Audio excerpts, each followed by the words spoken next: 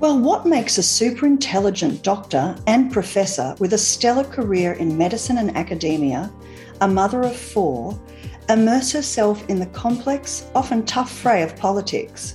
Having dedicated her life to the well-being of others and navigated pivotal roles in public health, including as a paediatrician at the Royal Children's Hospital for 28 years, she is now at the proverbial hustings, united in her mission, working closely with Treasurer Josh Frydenberg and the Liberals on the election battleground.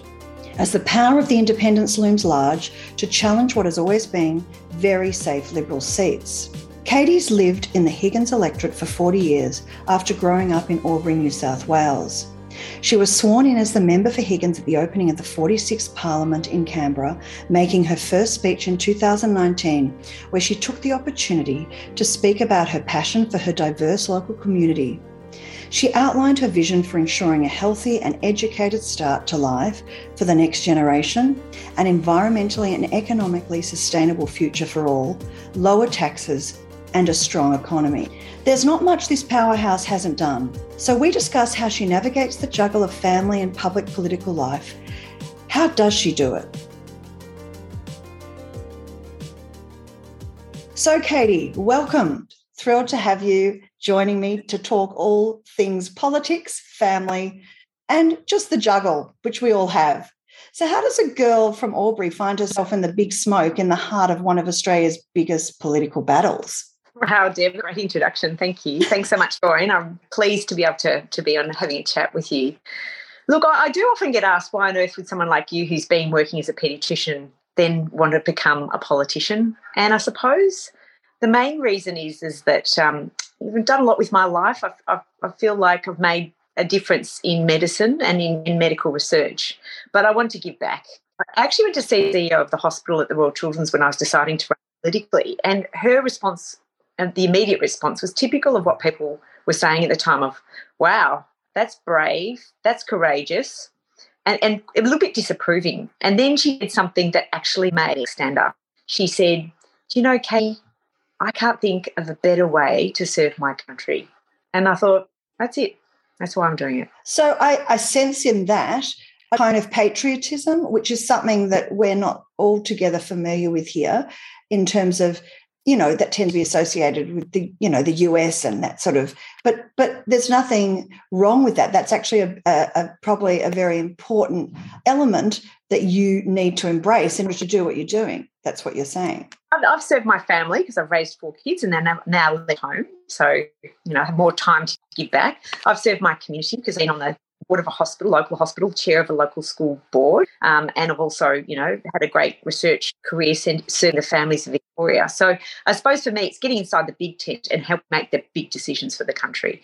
So I love serving my community as a local member. That's, through COVID, it's been so local. Every day, hundreds of emails and phone calls, helping people navigate COVID has been extraordinary. And it's been like being a doctor for the community, but instead of helping them with their tummy pains, I'll be helping them with their NDIS or with their visa requirements, or they're trying to get reunited with their families. So they're just sort of still community issues, but with problem solving locally. You're talking big picture, but at the same time coalface, aren't you? Because you're dealing with one-on-one people in the community. Well, all politics is local, as they say, but our democracy is 151 local MPs coming together and making the big decisions for the future of our country. And that all happens in the big tent up in Canberra. So it's both. It reminds me a bit of being a doctor and a medical researcher. I mean, I loved medical research, but I would speak to my patients about what the problems were, and then I'd go to the medical research environment to try and solve them. And it's the same with being an MP. I hear from my community, well, what's keeping you up at night? What do I need to help you?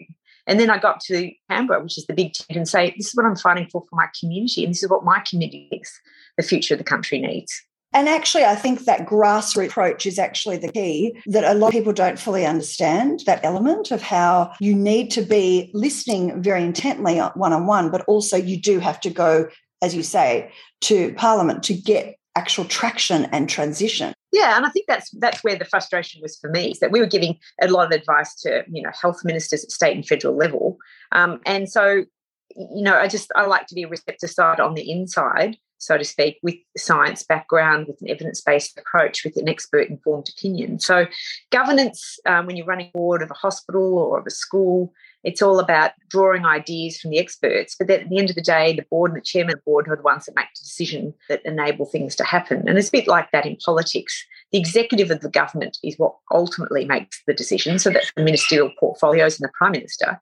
But they seek their advice from the backbench. They seek their advice from people who are representing their community.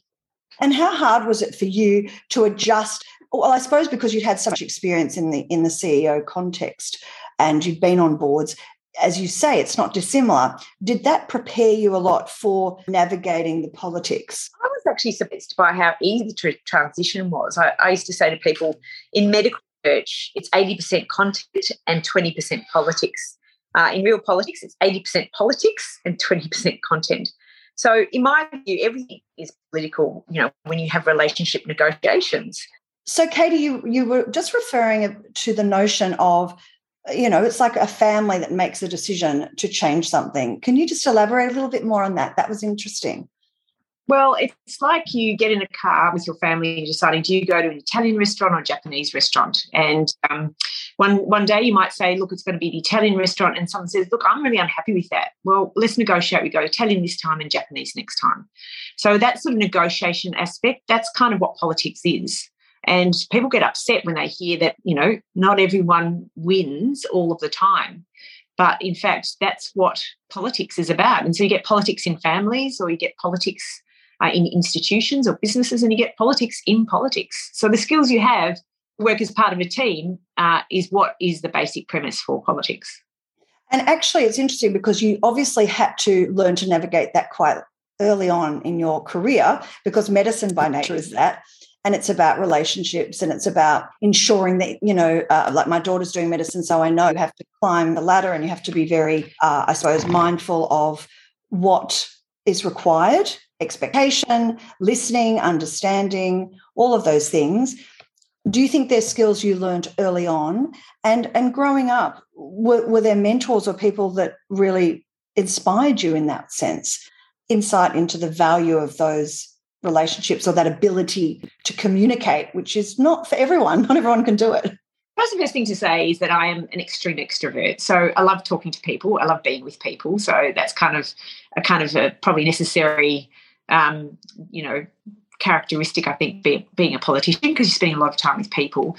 But I've been brought up in an environment of doctors and nurses and teachers, and that's all about to, emulate my father. He was, a much loved community doctor. The community loved him, and he served them by being there for them. But I was one of 4 kids, 2 older brothers and a younger sister, and it was a very contested space. There was a lot of... Me too. I grew up with the same. My father was a doctor and 4 of us, so I understand you. Had to, argue a case at the dinner table to get your way. So, there's a lot of persuasion that was happening, arguing. And I probably, I went to boarding school in year 9, and I remember my brother saying, she's not going to survive. She's too bumptious. So that shaped you.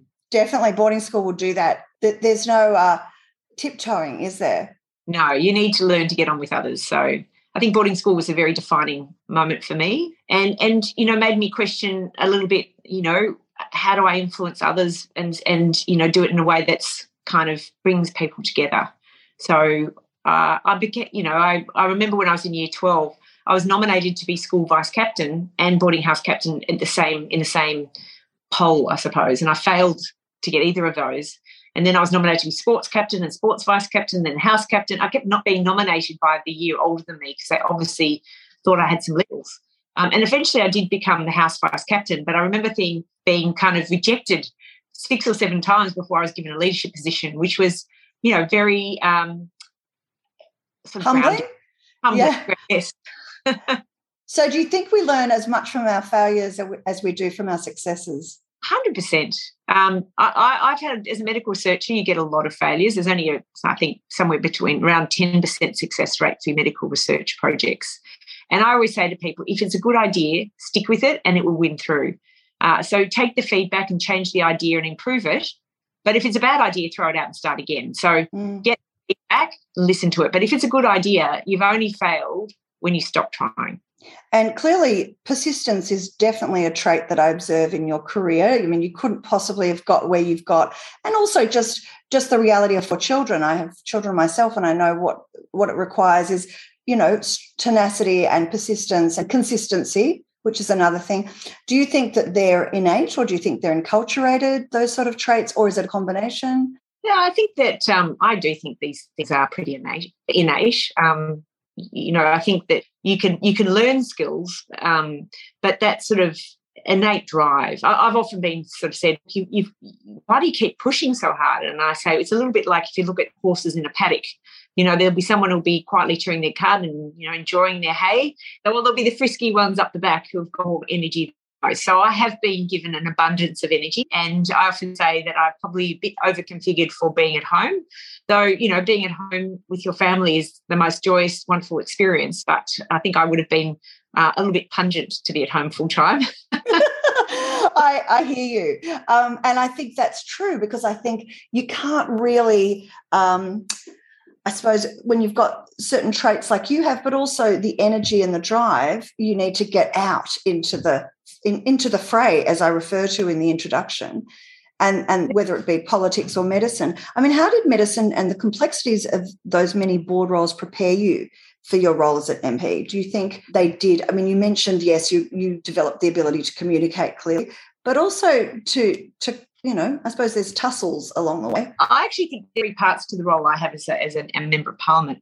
The first one is a community, serving the community, and being a doctor and serving my community prepared me perfectly for dealing with people from all sorts of, all backgrounds, all sorts of walks of life, and having different opinions, not necessarily the same as mine, but being there to help them, to listen and to help them. Running a political campaign's a bit like being a medical researcher, where you have an idea. No one hands it to you on a plate. You need to bring the team together. You need to give them a vision. You need to encourage them. You need to raise funds.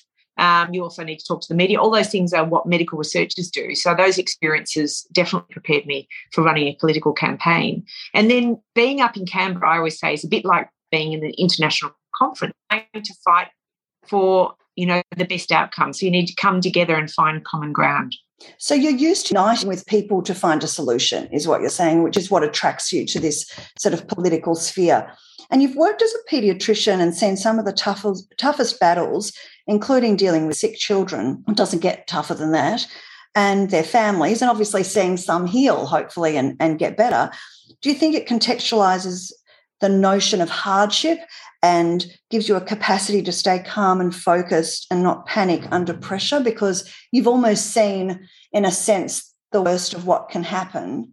100%. I mean, I think my experiences that I've faced as a doctor dealing with families who are facing suffering and illness and, as you say, sometimes death, does prepare you for when people in the community are facing a crisis. And I hear about people who are on the front line as doctors and nurses, and I know what that's like, but I can tell you being on the front line as an MP is not too dissimilar, because people come to you not necessarily with their family members or because their business is dying. So there's still extremeness and distress in their lives. And so often I think the preparation I've had of dealing with people facing stress and being someone with public health background also helped me, because my team, we'd meet on a daily basis to do crisis response, and I'd be training them and educating them on how to deal with people, who are suffering and who are really sometimes angry and disorientated and not knowing what's going on. And I'd say to them, this is what is likely to happen, because I'd kind of seen it before. And I couldn't understand how I knew, but having been a public health person, I could see where things were going. I had a clearer view. And that's, as you say, kind of pattern matching. When you've been in a governance role or when you've been a public health professor, you have that ability to see, above just being in the coal mine. You can actually see what's going on at a bigger picture level. It's really the capacity to triage, isn't it? That's right. And that's what being a mum gives you. I think mums are really able to, they always talk about multitasking, but it's true. And I did a Zoom call with a lot of professionals, and this very senior businessman was our keynote speaker, and And I said, what do you think is the most interesting thing to come out of COVID? And he said, well, the ability for people to do flexi time and use, Zoom. And he said, what do you mean? I said, women have been doing this forever.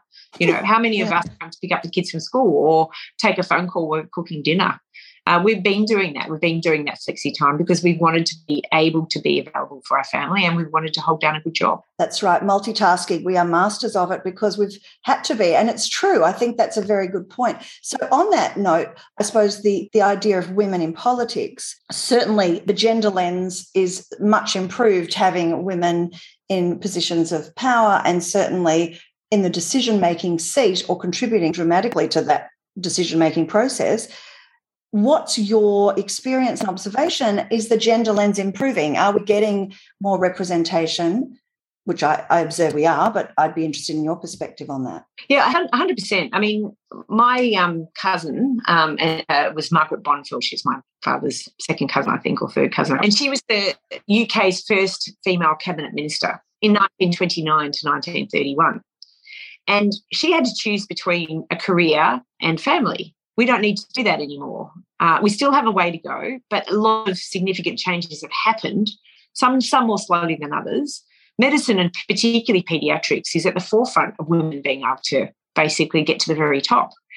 But there are some professions that there's still, women are lagging behind. And I think Australian politics has been behind, but it's catching up very, very fast now. Well, I mean, you just have to look at the slate of women in politics during this election and on both sides, and it's certainly more than it used to be. When I look back, when I was at university, I mean, there were very few female politicians. Now there's quite a slew of them, which is excellent. Do you think, though, that they bring to the table fresher insight? That men don't. Yeah. That's not to, by the way, belittle or diminish men, because I really, think men are great and pivotal, and I'm not one of. And I think that's an important thing too. How do you find working with men and with women in this sphere? When I walk into the workplace, I think, what are my skill set and what are my relationships? So when I walk in, I'm like, I'm a doctor and I'm an intern, or I'm the director of the research team. I mean, that kind of puts you into, that's the sort of place where you start. And then, am I good at my job? Those sort of things come first for me. Am I a kind and caring person? And I someone who can make good decisions? Do I work hard? But that's not gendered. That's not a gendered approach to the workplace. My approach to workplace is a humanist approach to workplace. But I do know in politics you can't be what you see. So we need to increase the numbers, and that is now happening. And I've always said, once we work out that people will vote for women, and then the political parties will follow suit. And we're seeing that particularly in this election. There's so many more women being put forward because we realise that women want to see more of themselves there. Now, the question is, why do we need to have women? Well, as I said before, women, you can't be what you can't see. So having women and diversity in the parliamentary workplace that reflects modern Australia is incredibly important. But also women change the conversation. Definitely. I mean, look at Roe versus Wade and what's happening in the US. You can't help but think when you look at that, I mean, you look at that court, you're just in awe that not only is that happening, but also look at the lack of female representation. It's mind-boggling. It's terrifying. And that would be a very extreme example of not having women at the table, wouldn't you say? I totally agree. I suppose what it does do is it also brings issues that affect women to the table. That's, I suppose, the point. Yeah. Look, I think that women are often the carers of the world. That doesn't mean that men are not, but we need to make sure men are also. And so, women have been the custodians of the next generation forever. And we've often taken a caring role. Now, that's become more professionalised. So before, women maybe in the villages of ancient man, or ancient humankind, I should say, not ancient man, but ancient humankind. Now we've got that being professionalised. So the workplace has professionalised what women have always done. And so that means that the caring professions are being peopled by women. And I think we need to make sure they're also peopled by men. When we talk about, we need to see more women on boards, well, we also need to see more male nurses. Yes, and I agree with you. I think it's got to be balanced across the board. Another thing I wanted to ask you, which I was really interested in, is how hard is it to see and survive some of the personal political slurs, not just at you, but even watching Josh and colleagues that you work with being sort of, I suppose, maligned, or, some of it gets pretty vicious, and we know even graffiti, half the billboards being graffitied, etc.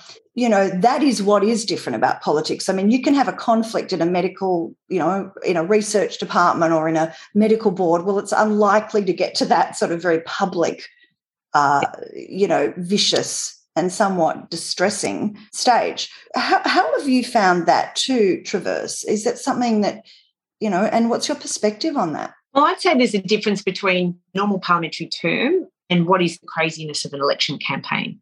And at the election campaign period, there just seems to be the level of how low some people will go is really quite awful. And as you say, personal and politicised slurs is terrible. I've had people accuse me of things which are completely untrue. And so you just have to stand up and say that's not true, and hopefully the media will, be appropriate and respond to that.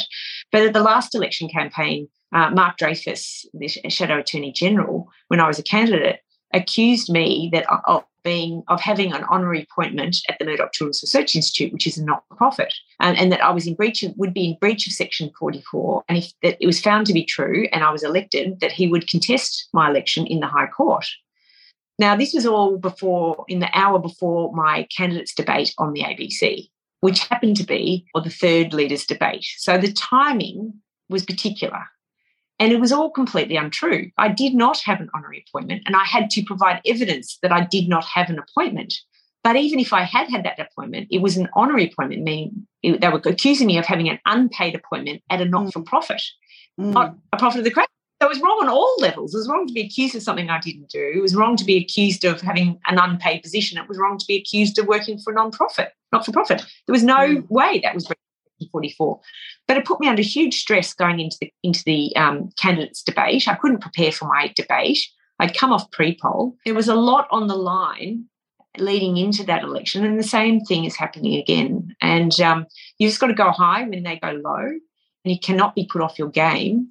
But that's just dirt raking, and it's unedifying, and it's a desperate opposition that does that. Well, I mean, I suppose historically that's happened in politics, and I suppose when you jump in unfortunately, when you jump in the sea, this is what happens a little bit, and you prepare to some degree. But what you're saying is when it starts to besmirch certain core parts of your integrity, that's when you have to defend yourself. That's when you go, well, this is a step too far. Do you think there should be some sort of legal or otherwise consequences for, as you know, there's obviously been challenges to that in the courts on many fronts, but do you think there should be some consequences, just like they're saying, that if people make up stuff about celebrities, which is another thing altogether, but it's not dissimilar, that there should be more severe consequences to deter that it should stay clean and focused on the issues and not be personal attacks? And will that ever change, do you think? Yeah, I mean, it's hard to navigate, we don't want to encroach on free speech, so it's hard to navigate how you might do that.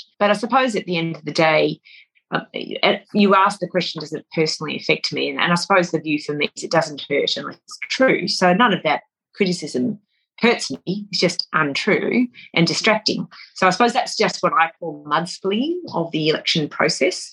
And people don't like it in the general community. But what they're trying to create is where there's smoke, there's fire. And if you can create a narrative out of nothing, then that can bring your name down. And you do worry about when people make things up or have associations that will be destructive to your reputation. But I just say to myself, well, each and every day I get out of bed and go to work with the first thing in my mind is to serve the people, who've put me in that place, which is the people of Higgins, and do that with a clear conscience that everything I do has integrity. And that's all you can do. That can be the only armour that you have, which is I know what I've done. I know that I have integrity in the decisions I make, because when this is all over, and hopefully it's not next weekend, but if it is, I'll go home to my family and I need to look them in the eye and say, I know what I did, and I did the right thing for you, for your future generation, and for the future of this country. And on that note, how are your family coping, and how does your husband and your 4 kids, I mean, it is a lot of pressure on the family to some degree because you're so in the limelight, you're on the news, you're in the media, what sort of feedback, and are they a great support? And how are they coping? My kids are my greatest joy. both for me and for Malcolm, actually. And I'm so proud of them. They know how hard I work. They're proud of what I do. They're proud of the decisions I've made. You know, they turn up on pre-poll with lunches and dinners and afternoon teas. They come and help me with handy how to vote cards. Their friends are incredibly supportive. And, you know, they know that I'm trying to fight the good fight. So I gave them a story once when I was first being elected. I'd been at this Pathways to Politics for Women, and this person said to me, so this politician said to me, I hear that you've been, you know, saying some things that you've got to be careful about at this Pathways to Politics. And I tracked down the source and I said to them, you know, is there something I'm doing wrong? And she said, well, you know how you got pre-selected for Prahran? I said, yes. And she said, you were about to say something. And I said, well, did I say it? And she said, no, you didn't say it. I was just worried that you would. And so this woman had spread a rumour about me to a number of other politicians who came back to tell me to be careful what I said. When it wasn't I had said anything, they were just worried I'd say something. And it made me realise that people can make Chinese whispers out of nothing, literally. And this whole where there's smoke, there's fire can be unfair. So I think if you carry yourself in a certain way, then people will, if they're going to make a judgment about that, they say, look, that's out of character. That doesn't sound like the person that we know and we've seen on the ground. We'll give her a second chance and maybe she didn't do that. Because always people are looking, you know, to ruin your integrity and to undermine your reputation. By, you know, the way that you carry yourself and the way that you approach things, that integrity, you know, can stay intact as much as possible. When something like that happens, clearly your family and your husband and your children, you know, will see some of the mudslinging. How does that affect your relationship, for example, with Malcolm or with the kids, in terms of, do you need to sit down and say, like, you're probably going to see this thing in the paper tomorrow, it's a load of rubbish, just, you know, that I'm fighting a good fight, or what? How do you deal with that? Or do you just separate it?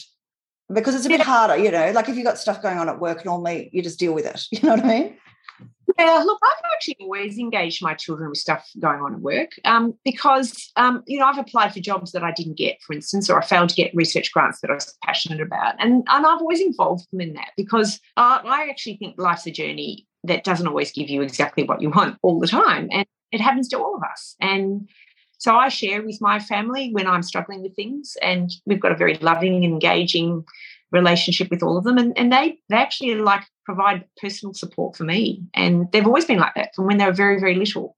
So, you know, we have round tables in the family and we talk about things and we share how we're feeling and the struggles that we have, and they're now all young adults, so they're all women doing their own thing, but they're quite independent themselves and they're not particularly politicised. They kind of watch politics, but they don't get too involved in it. They're, you know, busy. Two of them are doing medicine. One's overseas at the moment doing a gap year, and one's just got engaged. So they're busy. Oh, me too. My daughter just got engaged too. Congratulations. It's very exciting, isn't it?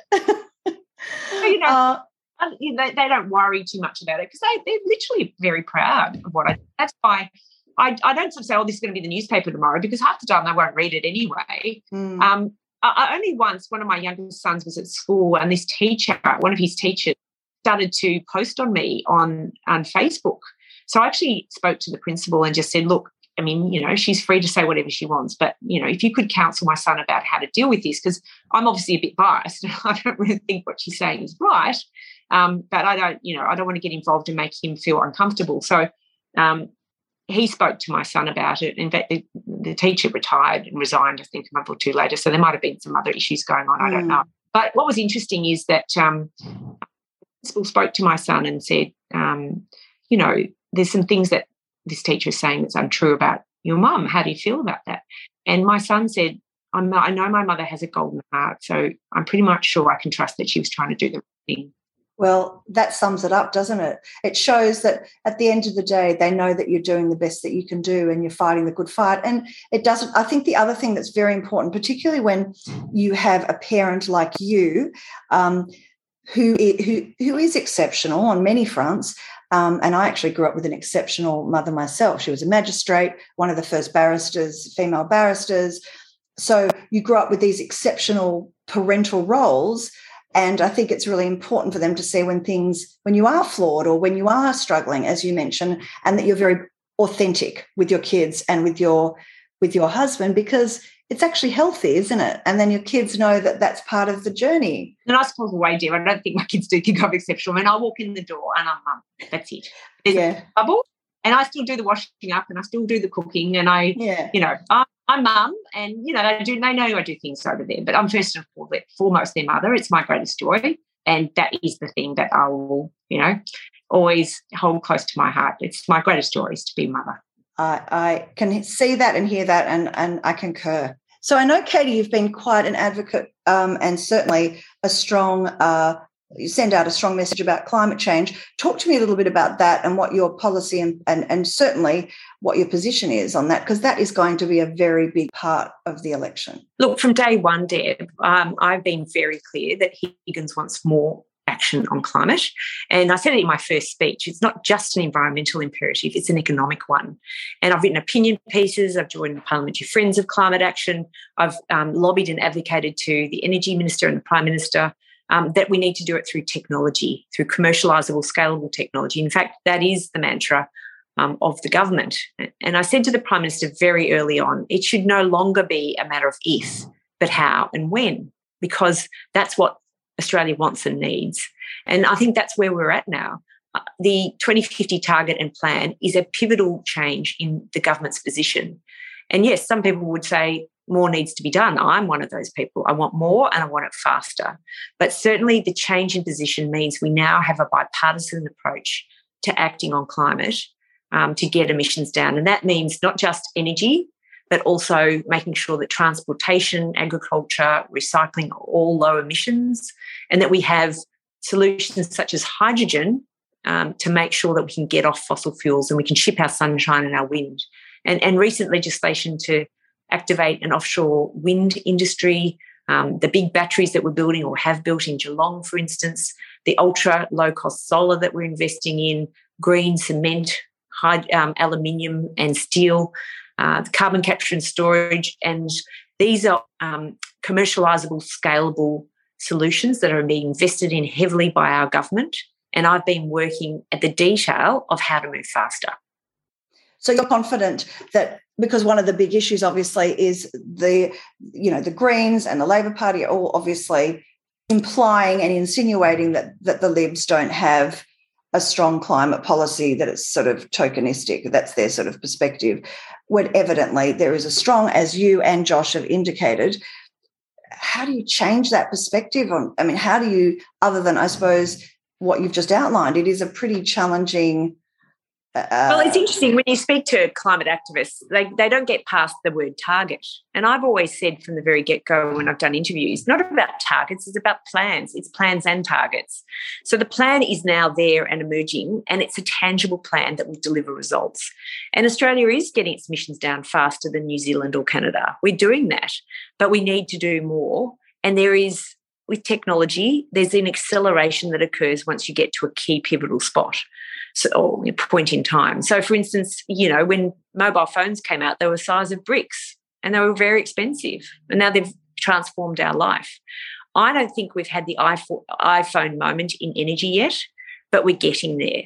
And electric vehicles is an iPhone moment in transportation, but why aren't people using them? They're too expensive and they're worried about range anxiety, so not being able to charge between places. So we're fixing the EV charging, and I'd like to bring low-cost EVs to Australia, so that'll take some negotiation. But the revolution in EVs is happening overseas, and some work from the government, some simple policy levers, I think, can change EV access here. So there's a lot of things that we can and should do. Just finally, what's your hope for the future and your main concerns that you see going into this election, but also in the greater, looking ahead, and also what will you do if this does not proceed as planned? Maybe you could talk to me about that. I know that's a few things, but I think it's a really pivotal time. So I think what I'm feeling is that people are fatigued. There's just been crisis after crisis after crisis, and people are tired of this uncertainty, and they just want to get on with their lives, and they want politics to get out of their head, and they want politics to stop telling them. They want government to stop telling them what to do. COVID's kind of triggering people a lot. And so they don't want to think about COVID anymore, certainly don't want to think about lockdowns. And now they want this election behind them. And I think that what we're struggling to do as leaders is to really acknowledge that the country is going through a post-traumatic stress period. And I know that, Elizabeth Kubler-Ross, there's this whole grief process. And grief has 5 stages, and you go through it at different speeds in different directions. But, it starts with denial, and then anger, and then projection, and then depression, and then acceptance. And some people get stuck at one of those points, and some people go back and forwards. So you imagine there's 26 million people going through those different processes, some getting stuck, some jumping over, and some coming back. Everyone's at different stages. But then you take that and you think it's not just Australia that's going through post-traumatic stress from COVID, it's the whole world. The whole world has struggled through these last couple of years. And I used to say this to mums. I used to look after the liver transplant program. And I'd say to mums who are looking after their child who's going through a liver transplant, which can take a year or 2 to recover from, and they'd leave their other children with their fathers down in Tasmania or in the country, and they'd be in the children's hospital for 2 years. And I'd say to them, now that your daughter or your son is getting better and back off their feet, you look after yourself, because this is when it's going to hit you. When you're in recovery, that's when you'll fall to pieces. So, we've all been looking after those who have been struggling, and now those people who are looking after those people who have been struggling will be falling to pieces. There's that knock-on effect. So I think it's not just the nation. I think the whole globe is going through post-traumatic stress like they did after the war, and they want to feel excited and positive and hopeful, but they're still struggling with the process, and they don't want to be told it's all okay because they're not sure that it is. They actually want to have that understanding that it's not okay at the moment, and it's okay for it not to be okay. I think that's a really good, incredibly accurate overview. The universality of the experience. So every family, every household, right around the world. And, I think it'll be really interesting to look at the arts, to see what comes out of movies and literature, plays and art. It'll be expressed. But you see the big events that happened during the world, whether it was the Great Depression or the World Wars, and we're just emerging from that. And we'll see. I believe, because I believe in humans, I believe there'll be this great flourishing of hope and opportunity. But at the moment, we're not sure if it's quite over yet. And I think leading into Christmas, we were so excited. We all wanted to have a summer holiday. Australians love our summer holidays. We wanted to get to the beach and enjoy ourselves and be with our family and be with our friends. And that was whipped from us. The Omicron did that to us. And, I think we all want a summer holiday. We missed out on that. That's right. And a lot of people, that's why, it doesn't matter what age. I mean, even the 20-year-olds are like, now they're having their gap year, things like that, like my son, your son. So, or your child. At the end of the day, though, I think where does that, in terms of from an election perspective, from a political perspective, what are we looking at from our politicians then in terms of, is it a sense of comfort, security, a sense of reassurance, and where does that place the Liberals or yourself in terms of that trajectory? Well, I suppose in a week we'll find what the community believe. I get a lot of people saying, we don't understand the anger towards Scott Morrison. He's done a great job navigating us through extraordinary circumstances.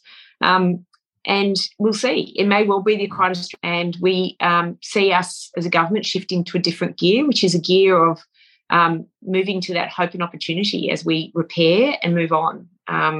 So we'll see. We'll see if that's what the Australian people want. I do believe in the Australian people. I do know one of the strongest characteristics of being an Australian, I think, is the ability to see bullshit at 1,000 paces. I think it's 100%, and that I do. I think that is our that is one of our beautiful traits for sure. And so for you, if it doesn't proceed as planned, will you stay in politics? Will you continue on the trail, or do you think you'd reconfigure? No, I think I've loved this job. It's a huge honour and a great responsibility to serve 100,000 people in this way, and through their darkest hours. I mean, I feel incredibly proud of them asking for me to help them and then to be able to deliver that help. I feel very proud, actually, of what our government's done. I know as a public health researcher, the question or the decisions that we faced and the decisions we made, I know them intimately, and I got very involved. And the Prime Minister's been generous enough to say that my advice assisted him in those decisions. So I know how frightening it was to face these decisions, and then for him to make them over and over and over and over and over again, and basically get them mostly right. I mean, not all of them, but mostly right, for the benefit of the greater good of the country. But I think I'm now quite politicised, and, you know, maybe it's a different role I take on because the people, if you can say, no, it's time for somebody else, and that is, you know, that's the toughness of politics. I do hope they return me because I feel like I've worked out how the system works now, and just imagine what I've managed to achieve in one term. I feel like I can do that even better the second term. So I'd like a chance to build on what I've delivered and to be able to care for my community and to help lead the country. That's what I'd like to do.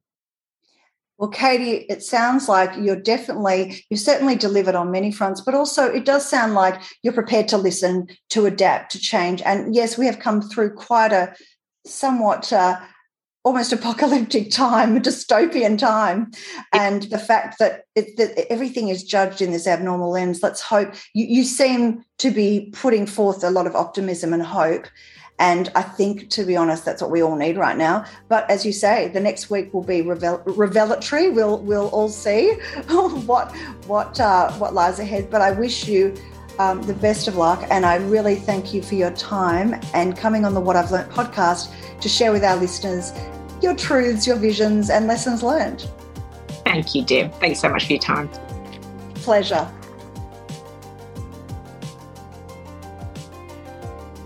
Thanks so much for listening. The What I've Learnt podcast will now be coming to you weekly, with new episodes released every Tuesday. I'm blessed to have so many wonderful guests coming on the show, so check out my What I've Learnt Instagram for updates. Meanwhile, stay tuned, kind and curious. Love, Deb.